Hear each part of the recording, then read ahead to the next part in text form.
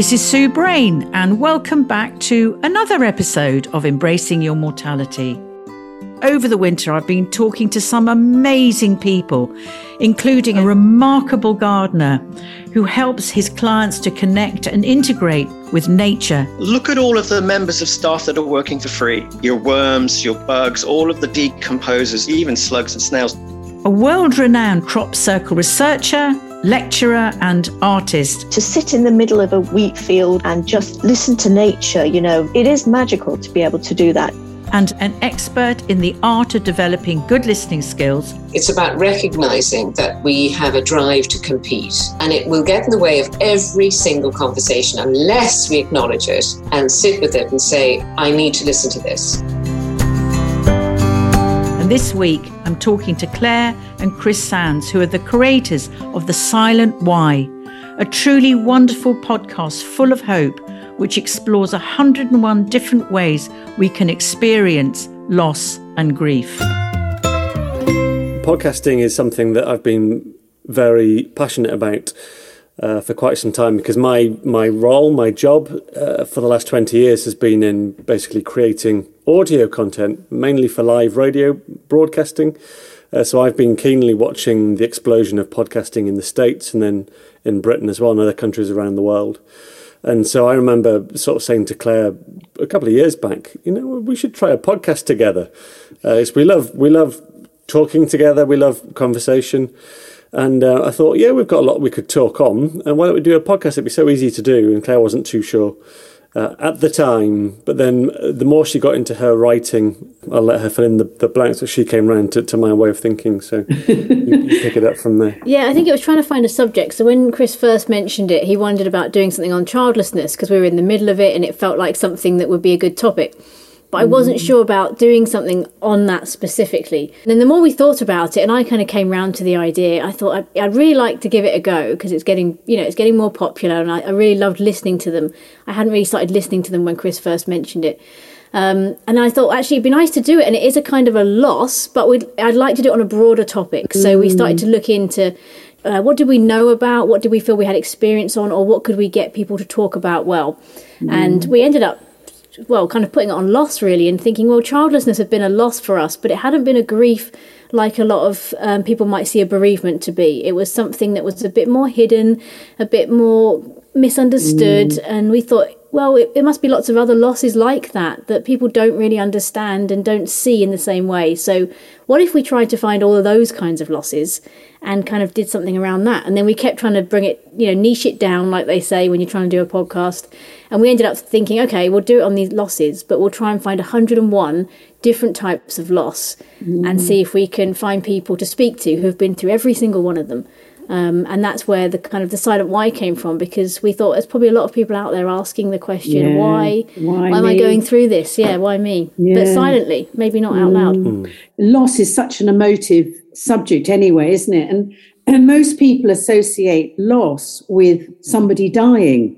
I know you're talking about your childlessness, and that's the spark for you. But I think what you're doing is giving people such an amazing platform to really explore what loss is for them. And obviously in my own podcast, Embracing Your Mortality, how do you feel that talking about loss actually feeds into that? In so many ways. I think for me, one of the key points of talking about loss, thinking about loss, contemplating it, a lot of people refer to ruminating. I think that makes a lot of sense because you do ruminate. But Claire's referred a few times, which has made me think to when there's something that isn't physical to grieve. So it's felt like it would be easier for us being childless to grieve with others' support and sympathy if there was something physical like a gravestone. It feels like, it's easier to grieve something where there's a physical reminder that others can join you with. And we haven't had that. So we've wrestled with, what do we want from people? How do we want people to support us? How do we want people to be with us, to ask us, to inquire, to care, to show interest? And not just for what we want sort of purely for ourselves, but how can we help others in it? And it's been really difficult. And that all taps into, our mortality, thinking, in other words, time is running out, sort of for want of a better phrase, that I'm now 42 years old, and I could pretty much say that I lost my 30s to just not knowing. And I don't want to spend the rest of my life just being stuck in a loop of not knowing what's happening and just letting life happen to you. So we've had to really embrace our mortality, to think, we need to make decisions, and we need to make decisions and draw lines in the sand that we can cross over for our own sake, to release us into the future that we could have once we've got past the not knowing what we're doing or what we're saying or who we're doing it with or who we're talking about it with. So the two are very much sort of linked. We are really passionate about your subject about embracing our mortality, because we don't want to spend our entire life basically just saying, I don't know, when people ask us what we're doing with our lives as a married couple. Just coming to you, Claire, about this, because that's an awkward subject, because the most people, they see a couple and they go, oh, have you got children? Well, no, I haven't. And it's almost like, oh, I think I'll just go and cross the street now, like you do when you see a bereaved person and you don't know what to talk to them about. And how's that been for you? Yeah, it's been a really interesting journey, and it continues every day, really. Just when you think you've got past some stage of it, another stage opens up. And actually doing the podcast has made us question a lot of how much have we actually dealt with and how much have we still got to deal with, just by talking to people who have fully grieved things and gone through it. I think it's made me realise that we're not really there yet. But the early stages of knowing you couldn't have children were almost... They're not easy, but they're almost easier than the bit afterwards, I think I'm finding. So I think I found that bit like, okay, well, this is our situation. What are we going to do? Here are all the decisions before us. Let's make our choices. Whereas now we know it's just going to be the two of us. It's just dealing with all the stuff you don't have, the grief that maybe you didn't deal with early on. What do I want my life to look like? The expectation on you from other people, from family, from friends, the changes in your life. You're grieving the loss of friends and situations that you thought would look different. And I think that's been the hardest bit, the sort of ongoing lots of different losses. And even with this new year we're now in 2022, and it's like, well, what do I want from this year? And each year I feel like it gets a bit different. And I feel like I'm taking control of my life a little bit more. And I'm a bit more like, well, this is my life now, and I don't want other people to be dictating what it looks like because they had expectations on me. So I'm trying to shape it in different ways. And, looking at mortality again, life is short. I think I've got one life. I'm over 40. I don't want to lose any more time. I want to enjoy things while I'm here. It's really interesting, sort of the grieving process. And some people meet the grieving process very young, early on in their childhood. And some of us don't actually even begin to meet grief until we're older. In my own experience of meeting my own grief, that sort of really punched me on to really look at life and, well, how do I want to live it now with this grief walking beside me? And just, Chris, coming to you, because obviously, you're the would-have-been dad, where Claire, the would-have-been mum, but that's different. And I just wondered where you are with all of that. I think one of the things that's been the most helpful has been our marriage, that we've always communicated really well together. So we've really enjoyed talking about sort of our own experiences and how we get on in different groups of people when we're together, when we're apart. I've certainly felt more for Claire, because I think that, yes, there are conversations that I might have and that other guys may ask me about being a dad. But then that's it for me. But for Claire, there are more sort of events, more gatherings, more celebrations that the female gets invited to or spends a lot more time around than the male does. What's been the most frustrating of things has been, no matter how open we've made ourselves to conversation and how much we've sort of asked people to inquire and take an interest and hold us accountable, not getting the feedback that we've really wanted or needed from that has been quite frustrating. That we love talking about this stuff. We love sharing our, whether it's our marriage, whether it's our journey through childlessness, that we've literally had conversations with family members, with friends, where we've said, look, ask us anything. We're a completely open book. We love to talk about this stuff. We love deep conversation. And it feels like a sort of minority occasion response that you actually get people inquiring. Do you think this is because we were British, because we are, and that there is this element, hang on a minute, it's getting a bit touchy-feely, too touchy-feely, because the Americans, in my experience, are much more open around this. You rarely meet an American that's not got a therapist or that's not spent a lot of time with at least one therapist.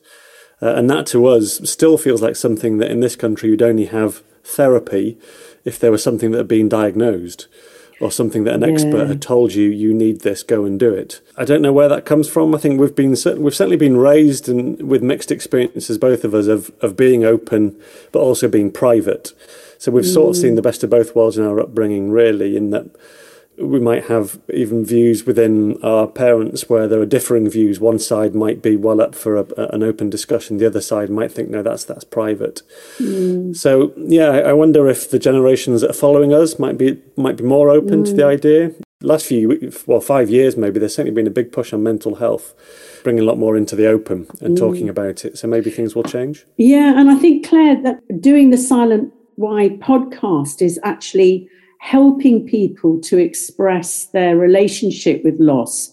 And for me, it's more the better. And I just wondered what your response has been with the people that you've been interviewing so far. We've done 10 so far. We've tried to keep them quite broad with the types of losses, because obviously a lot of them will be bereavements, and each one of those is very unique, but we're trying to keep a mix in of other things. So some physical things as well, like loss of an arm, loss of skin, but then also relational things like loss of a brother to mental health, loss of a marriage, and other subjects, loss of parents to dementia, things like that. So you kind of lose things at different stages. It's been an amazing journey chatting to these people, and we've learnt a lot. It's really opening our eyes to what the part that loss can play in our lives. And I think almost without fail, I think almost all of them have said they wouldn't have been without their loss. Yeah. There's been something about it that has made them the person they are. And I think that's really stuck out to me, because although we want to find hope in each of these losses, the key initially was not just to find the 101 losses, but to see if it's possible to find hope and joy within a loss. And can you find that in every loss? So that's part of our journey. And so far, everybody has said, and it's not us telling them to say it, it's all their own story. And they've said, yes, I wouldn't be without it. It's made me who I am, and I'm a stronger person for it, which has been really inspiring. It's really been part of them. And I think we're trying to take from that as well and think, okay, losses make you the person that you are, and it's about kind of embracing them. And like you said, they walk beside you, like that grief that's there all the time. But you find a way to sort of make them part of your life going forward, and not necessarily a bad, scary part, but just a part of who you are. Almost a friend in some situations of like, well, this is because of what I've been through. This has made me who I am, so I don't see it as a bad thing anymore. So, we're just learning so much from it. And the more we dig into it, the more people get in touch with us, and then will give us feedback on it, or we'll be chatting to people and they'll be like, oh, that's another loss. And, just this week we were chatting to someone, we're talking about doctors and consultants in hospitals, and I was suddenly like, oh, loss of a patient, that would be an interesting one. How do you process losing a patient on an operating table, and all these different kinds of losses people go through in their jobs and things. So there's so many. It's an exciting journey. We're just learning so much, and a lot of humility as well for what people have been through and have come out stronger. When you experience profound loss, you actually join the human race and you stop thinking you're invincible. And I think, that's the gift, isn't it? And I think that's a way that we can start raising consciousness. I mean, I don't know where you are with this. Yeah, I've got a lot from having the conversations, a lot of different things that I wasn't expecting. And again, just to pick up on something you were saying, Sue, about the losses being part of us, I wonder if it's because when you experience different losses, however big or small, that it sort of makes you more human, and therefore you want to connect with others in similar ways, that you want to inquire and take an interest. Maybe it's those who have had a very sort of straightforward, comfortable existence that are less inclined to take an interest because they just want to keep things quite safe and secure. I'm not sure, so I'm thinking on that myself. Yeah. We're worth it to make things as easy and comfortable and beautiful as possible and brush everything else under the carpet. But we do, those that we've spoken to in the past sort of 6 months, there's been a real thankfulness that has really blessed me, in the sense that people are thankful for just the opportunity to have these conversations. And not just that, but from some people that have listened to them as well, friends that we've got that have been thankful to be able to listen to them, because it's in a way we're demonstrating conversations that they're not used to having. And yes, we edit our podcast, so what you hear is not 100% what happens in the conversation, because we take out some bits and pieces and pauses and whatever else. But generally, we try and keep the conversation as natural as possible as it happened. And it took us a while to realise that not everybody speaks in the same way that we do, that even within our home, as we always have within our marriage, the sort of depth, the speed that we go deep in a conversation is quite alien to other people. And so it's been a really lovely sort of eye-opening experience to have people enjoy being part of that, and for us to be able to model conversation in a way and discussion in a way where there's questions asked and there's interest shown, and there's ways that you can take conversation a bit deeper. In my experience running death cafes, it's holding a space for people to come and feel safe enough to explore what that means, death means to them. And I think what you're doing is the same kind of thing. You're holding a space for people to explore what loss means to them, and it's giving them permission. I think it took me a long while to realise that not everyone can have these conversations. I think because we've always enjoyed them, which sounds weird, I guess, but deep conversation for us is it feeds us in some way. Some people either can't have these conversations or they just don't want to. It just plain makes them feel uncomfortable. But I kind of want to get across the message that's not okay. Because when someone talks to me about my life and wants to hear about it, and then they hear the word childlessness and it gets awkward and they turn away, they're basically saying that my life isn't something they want to talk about or they feel comfortable looking at. And that's quite hurtful. So I think I want to kind of educate people a little bit more to say you might not like having these conversations, but if you're faced with someone who's been through a loss, if you're sat with someone, you're like, oh, have you got children? And they say no, or, maybe even worse, they say I did, but my child died. It's not okay at that point to just be like, oh gosh, I don't know how, I'm just going to turn around and not have this conversation. We do need to have these conversations, even if it's just, you've just got one question in your bag that you follow up with, and then if they want to talk, they will. If they don't want to talk, they won't have mentioned it in the first place. They'll have skirted around it anyway. But I want people to kind of, not really feel like it's okay to just ignore this stuff, because it is out there, and like you said, nobody gets away with loss. A couple of episodes ago, we spoke to a lady who lost her child, which was a big episode because we knew that it was the one grief that a lot of people compare other griefs to as like the pinnacle of grief in some way. This could be the worst.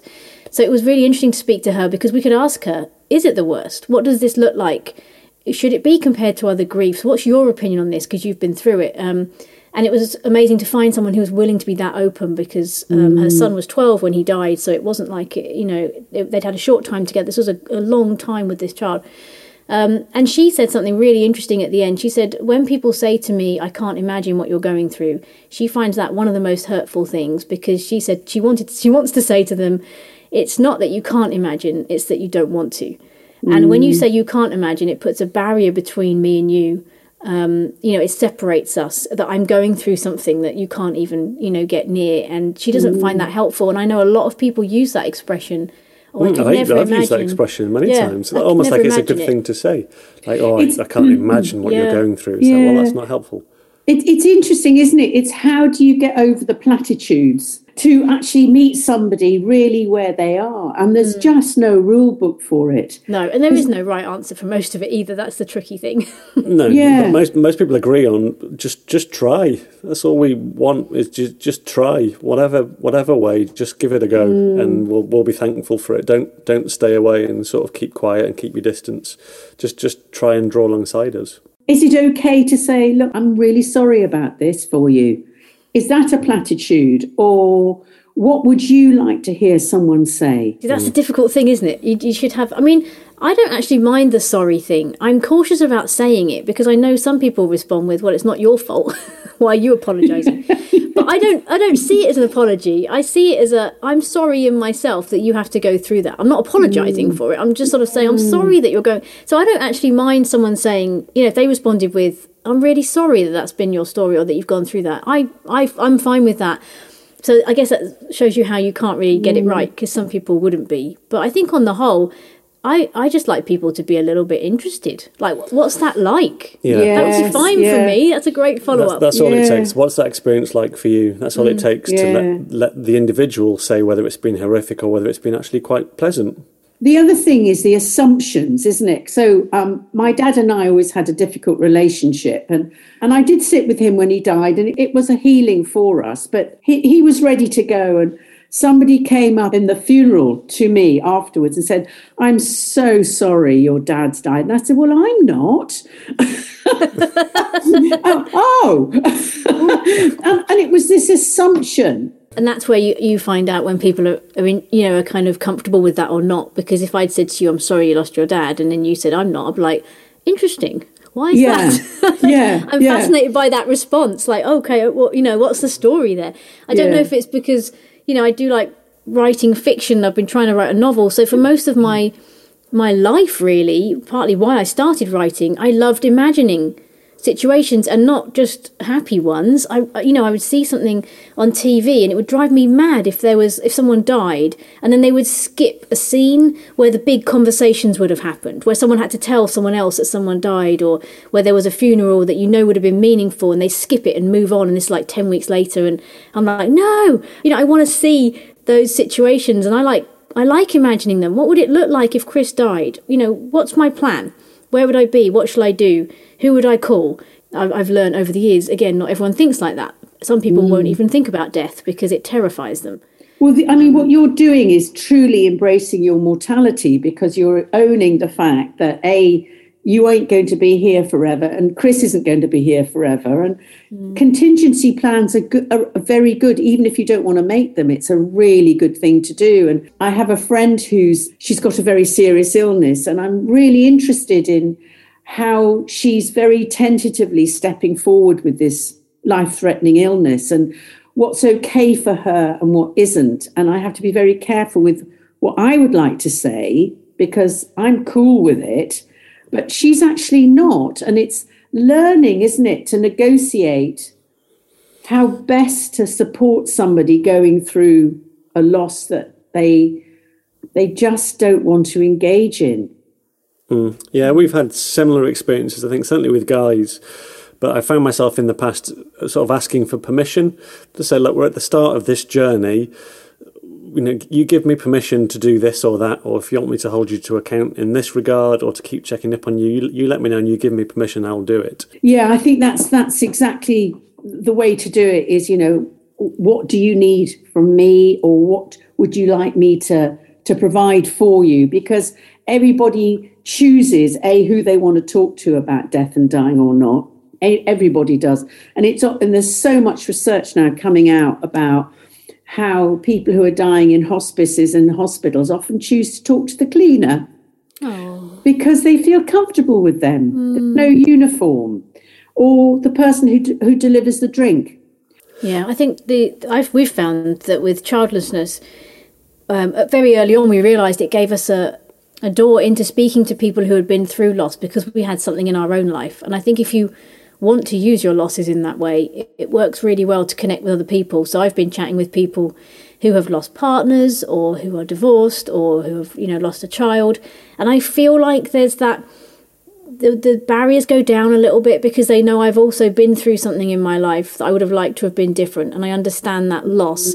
So I feel like they connect with me and they chat to me more, and there's been times when I've been really grateful for that, because I know that if I'd have had the seemingly perfect from the outside family with the 2 kids and the husband and a nice house, I don't think they would have opened up in the same way, because you sort of look at someone and think, well, their life looks kind of perfect, so they're not going to get what I'm talking about. But a few times I've just really felt I've connected more because I've got that in my life, and I'm open about it. And there's just something lovely about chatting to people. With the podcast at the beginning, before we hit record, we always say to people, is there anywhere you don't want us to go? Any subject, any area you don't want us to talk about?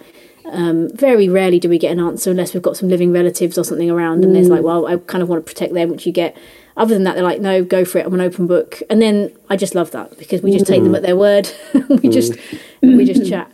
I think in my experience of, again, running the death cafes, it feels like you just walk into each other's hearts straight away. Yeah, and I call it when God walks into the room, there's a feeling of, we're in this together, and nobody's trying to be more expert than anybody else, or I know more than you. And people may have sat, beside hundreds of the dying, but they're still in a process of learning what the human condition is about.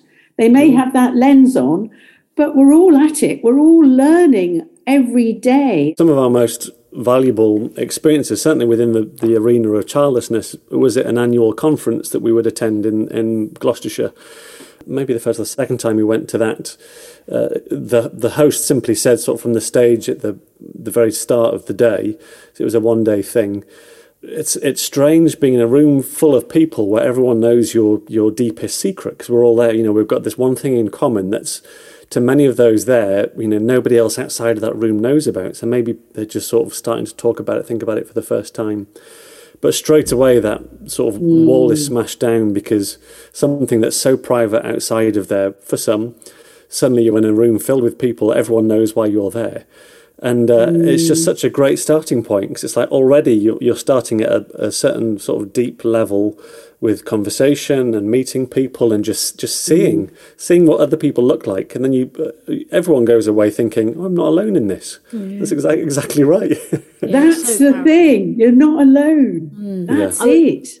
I would 100% recommend, and would do myself, getting in a room with people in the same situation as you. There's something very powerful about it, and we've heard people talking about it that we've interviewed in lots of different arenas, whether it's, people going through cancer or diseases, or whether it's the death cafes, just something where you go into a room and you're all in the same boat, even though you're all in slightly different boats in some way, but you've just got this one thing in common, and it's just very powerful. And some of my best chats were at those conferences, just over lunch. I remember chatting to a couple opposite me that had trouble with infertility for years and finally got pregnant with twins, and she'd lost them at about 30 weeks. And I just thought, where else can you sit and just chat so openly, so quickly? Never met her before, about something so painful.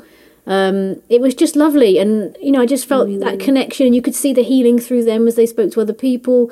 Even though we weren't in the same boat, we were in the boat of not having children. And it was just, it was really healing. And I just 100% recommend it to anybody. If you're struggling with something, find people going through the same thing, because there's just something about that, like you said, not being alone, that's really powerful. What's your vision for the podcast, Chris?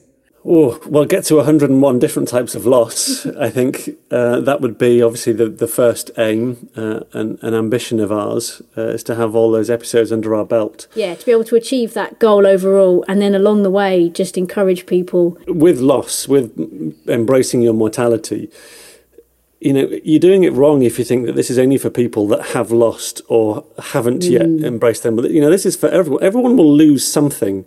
So everyone needs to, whether they've lost or not, they need to think, well, this will help me prepare for it if I've not felt it already. So we need to share that message as much as anything, that even if you've not lost anything, this might help you when you get to that stage of losing a career, or the job that you love because of illness, or the position within that organisation or club or that hobby because of the loss of something, that you're going to have to grieve it. And these resources are here to help you prepare for that.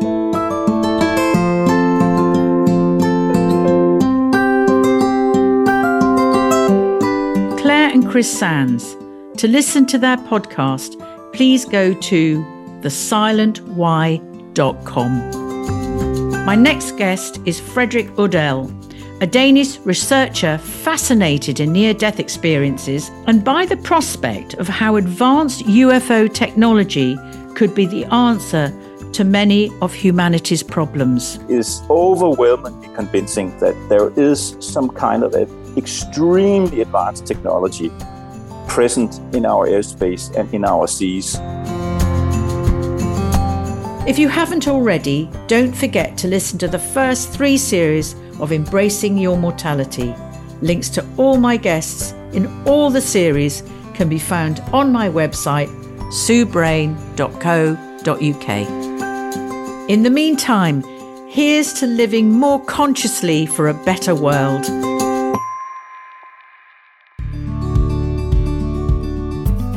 The Embracing Your Mortality podcast was researched and recorded by Sue Brain and produced and edited by the Podcast Den.